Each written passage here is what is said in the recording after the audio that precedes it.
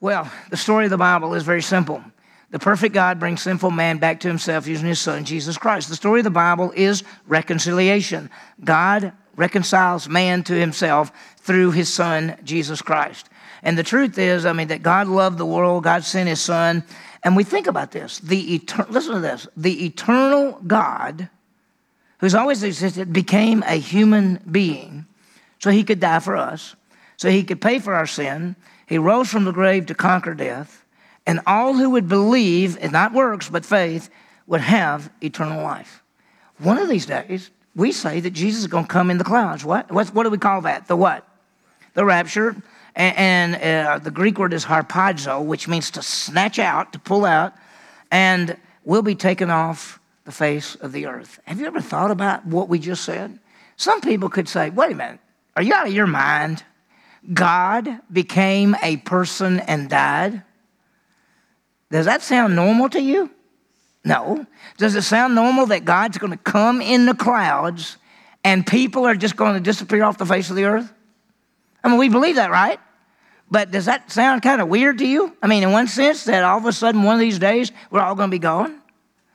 People could say that you're out of your mind. Well, when Paul stands before Agrippa and Festus and tells them, here's what Festus says. While Paul was saying this in his defense, Festus said in a loud voice, Paul, you're out of your mind. Your great learning is driving you crazy. What did Paul say? Well, we're going to see what he said and how it fits together. So we're going to look at three things this morning quickly.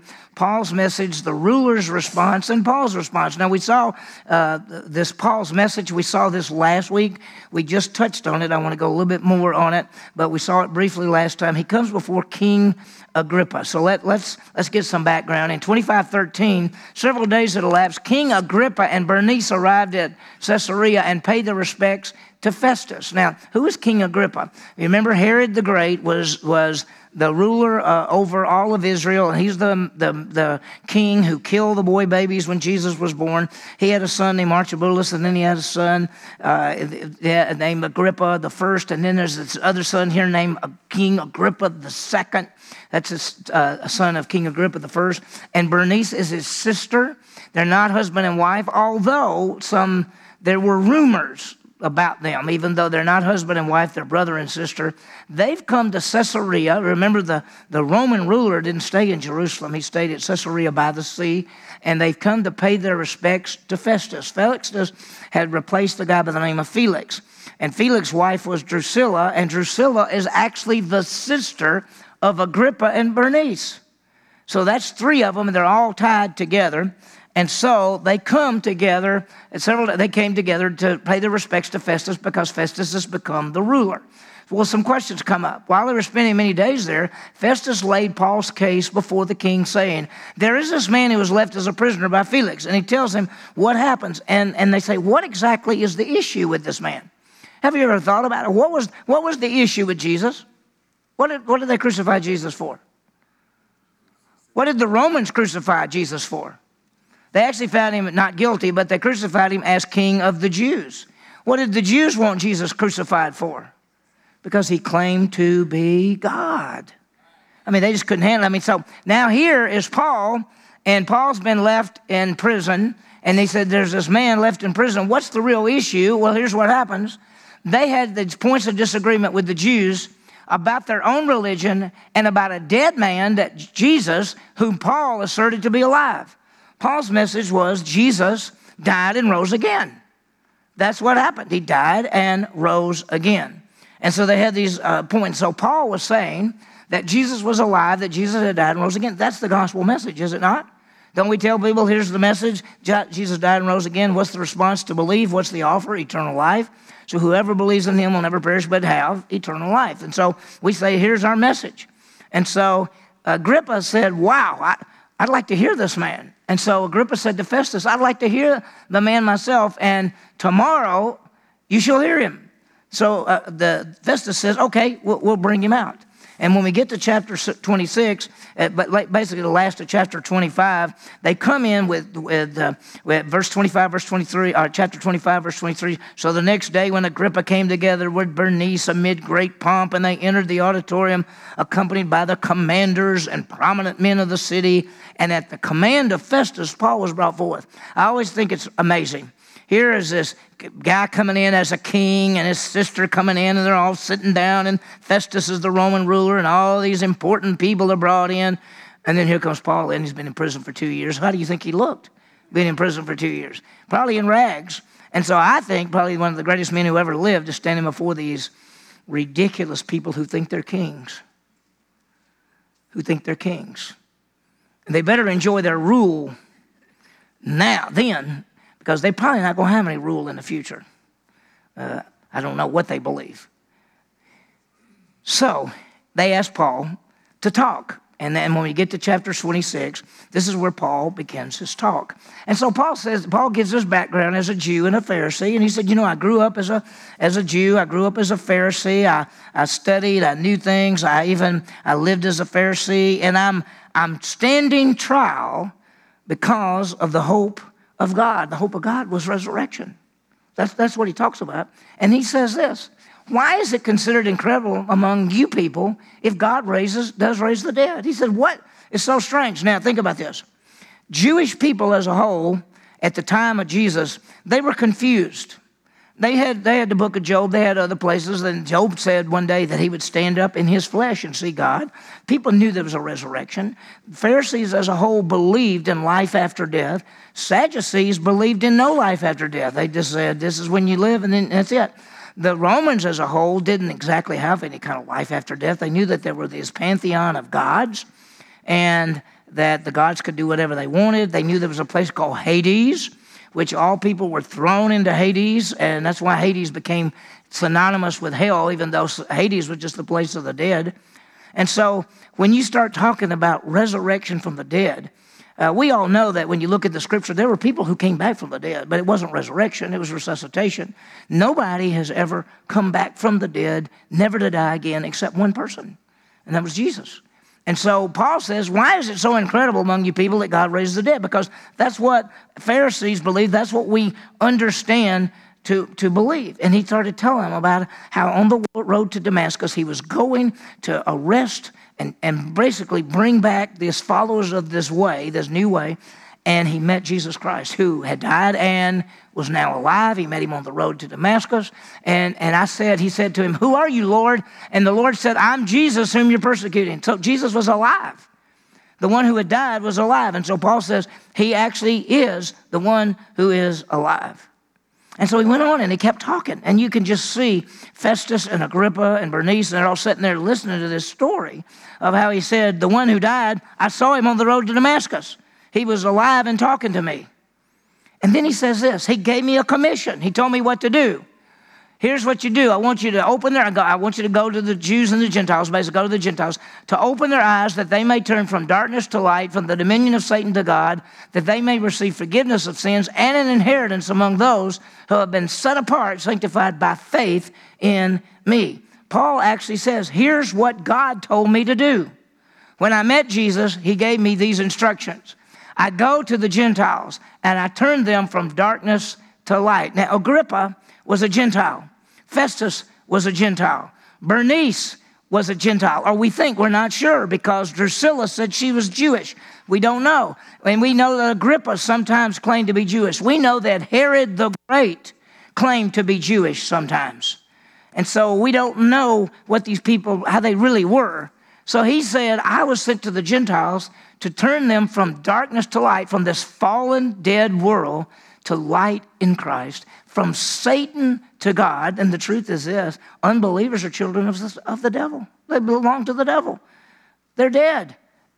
But to become from Satan to God, to be children of God, that by faith they would receive forgiveness and an inheritance. That's what he was sent to do. What are you sent to do? To what? Make disciples. Make disciples. That's exactly it. You have a commission. Every one of us in this room have a commission. It's as if God stood in front of you and said, here's what I want you to do as a believer in this time in the world.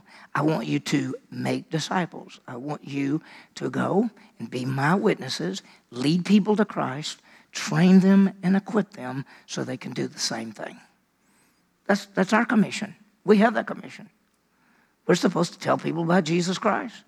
Now, Paul says, I have this commission, and that is to go to the Gentiles, turn them from darkness to light, from Satan to God, and that they might receive forgiveness. And then he says, notice, so King Agrippa, and listen, he's talking not to Festus. He's already talked to Festus.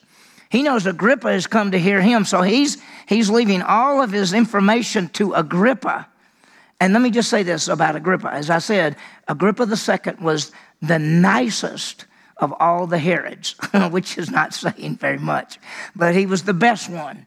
He actually, at this time, was the one who would appoint the next high priest of Israel. He had that responsibility. See, by the time of Jesus, the high priest, Aaron was the first high priest, and his oldest son would be the next one. His oldest son would be the next one. His oldest son would be. And that's how the high priest came. By the time of Jesus, Romans had taken over. They had canceled everything, and they turned to the Sanhedrin, and they said, we decide who the priest will be. And that's why at the time of Jesus, there are actually two priests, Annas and Caiaphas. Annas is the father-in-law of Caiaphas. They're both priests of Israel at the same time.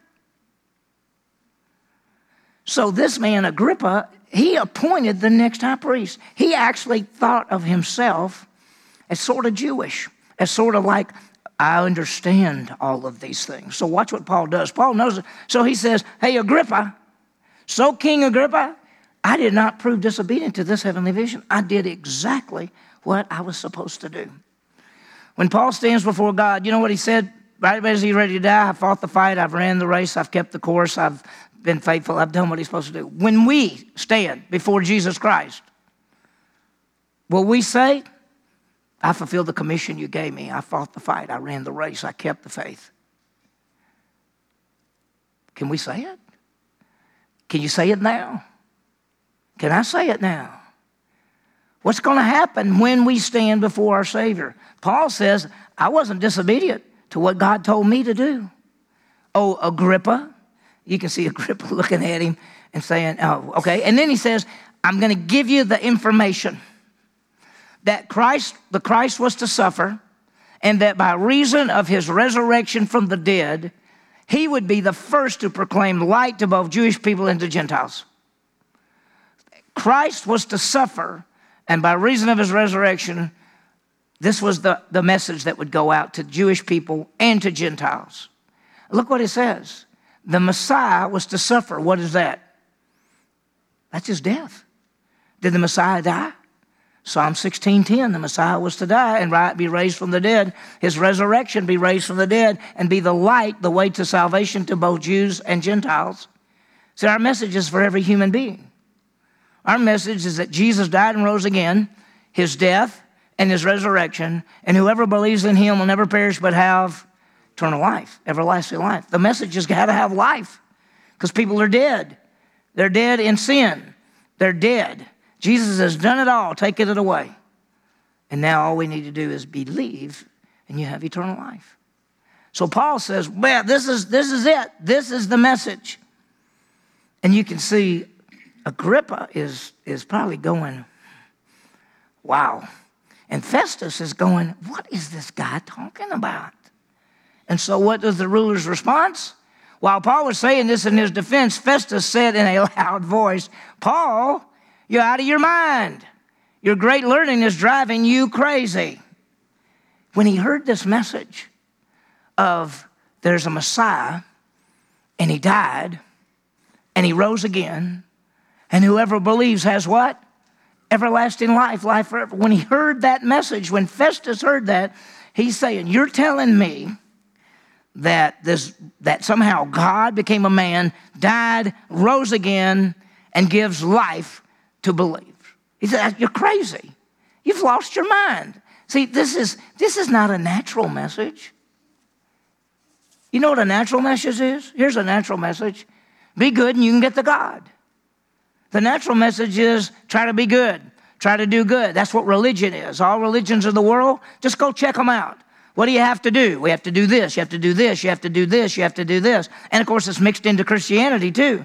You talk to people, and they say you got to walk down the aisle. You got to give your life to Jesus. You got to get baptized. You got to turn away from your sin. You got to do all these things. And so religion is man trying to do something to get to God.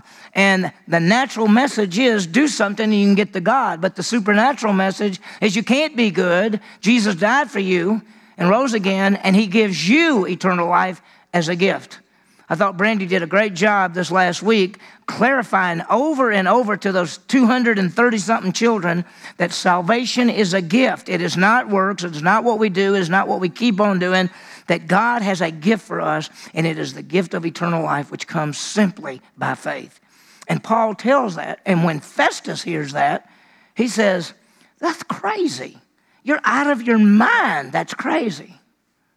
And sometimes when you talk to people and you tell them that Jesus is God who became a man, died, and rose again, and they'll say something like, that's stupid, that's crazy. That's not possible. I mean, that doesn't make any sense. Well, you're saved by faith alone. That's not right. I mean, you can't get something for nothing. I mean, you're telling me that God saves people without them doing anything but believing?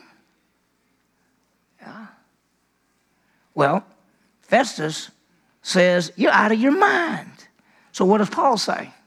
In verse 26, Acts 26, verse 25, Paul says, I'm not out of my mind, most excellent Festus, but I utter words of sober truth. Now, I want you to think about that. Sober means serious aspect. Why is the gospel serious truth? Why? Because it's life or death, isn't it? If you believe, you have what? If you don't believe, what? You're already dead. You're already dead in trespasses and sins. You're already separated from God. He that believes not is condemned already because he has not believed in the name of the only begotten Son of God. It's sober truth because it is the message of life and death. That's why Paul says that, wow, when we go, we're a fragrance of life to life and death to death. When you tell somebody about Jesus and they believe, you give them life. When you tell somebody about Jesus and they reject, you're bringing them death. They're already dead, but you're bringing it to them. You're telling them, if you do not believe, you will never have eternal life. He said it's a sober truth. It's a sober truth. And then he goes directly to King Agrippa. He says, I'm not out of my mind. And he says, King Agrippa, you know these things. Listen to this. I want to read the verses. He said, for the king knows about the matters which I speak to him about with confidence. King, you know what I'm talking about. You know about Jesus. You know about how he's the Messiah. You know how he died and rose again. You know the message. He says, since I am persuaded that none of these things escaped his notice, King Agrippa knows exactly what happened. For this was not done in a corner. And then he says, King Agrippa, you do believe the prophets, don't you? I know that you do. What did the prophets say? Isaiah said he's going to die. Psalm 16:10 says he's going to rise. Paul says, King Agrippa, you know the prophets. Remember, you're sort of Jewish, right? You're sort of Jewish. You know this stuff. You know this stuff. Don't you know this? You know these things. You know these things. And I love what Agrippa says. Agrippa replied, I don't like it, but Agrippa said to Paul, in a short time, you will persuade me to become a Christian. He said, you're going to think by telling me all this, in this short a time, you're going to persuade me to become a Christian, to believe in the Messiah, the Savior. What would you say if he said that to you? Yes, that's my plan. I'd love to see you become a believer. Does Agrippa understand what he's talking about? What does Agrippa say? You're trying to persuade me to what? Become a Christian. You think he's got the message? Yes. You think he's understanding what Paul is doing? Yes. Paul's trying to say to this man, you understand who Jesus is, how he died and rose again, and he'll give you life, forgiveness, eternal life. You understand that, don't you, Agrippa? You know what the prophets say. You know it. He says, wait a minute. You're trying to make me become a Christian right now? Is that your plan? And what does Paul say?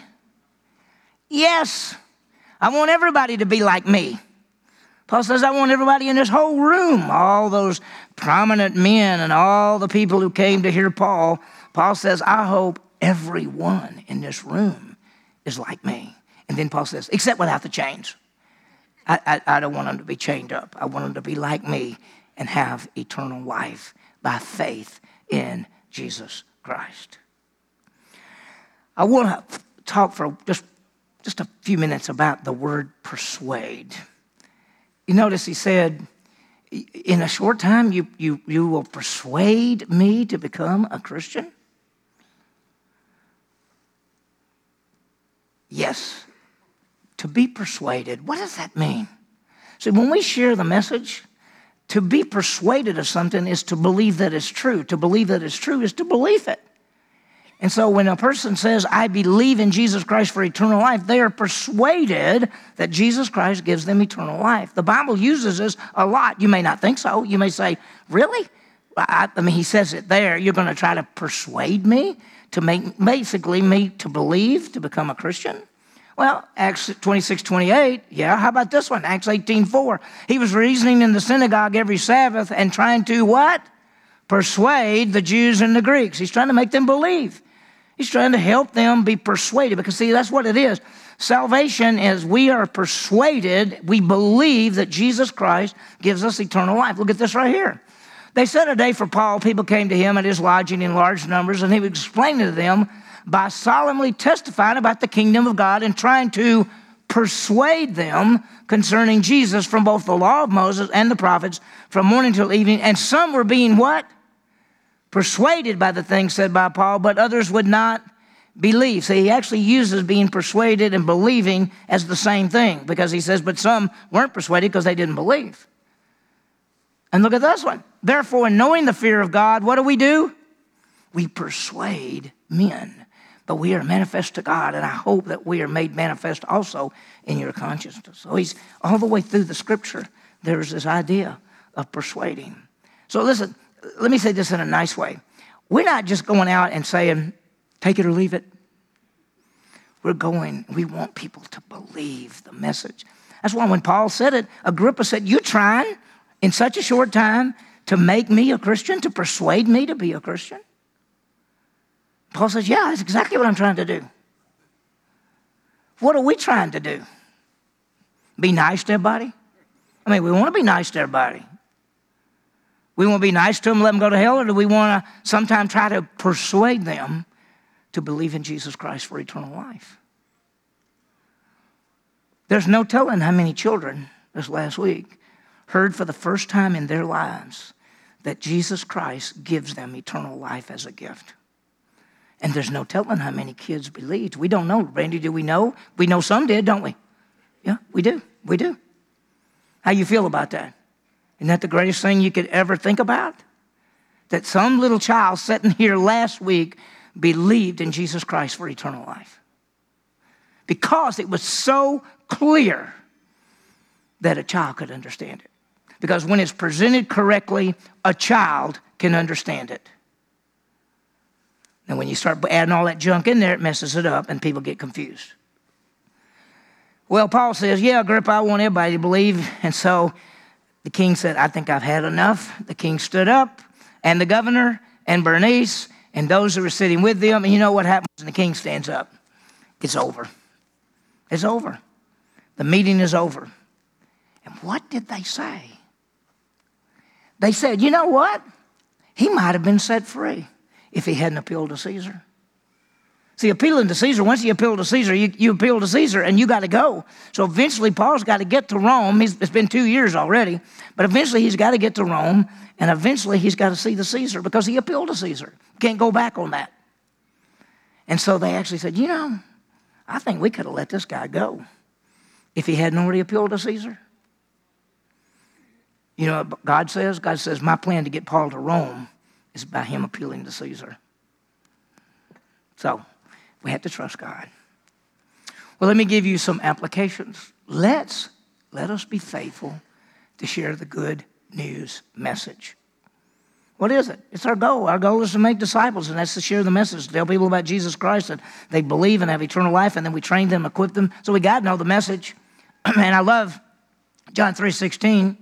God so loved the world, that he gave his son, gave him to die and rise again. That's the message. That whosoever would believe, that's the response, would never perish but have eternal life. That's the offer. There it is.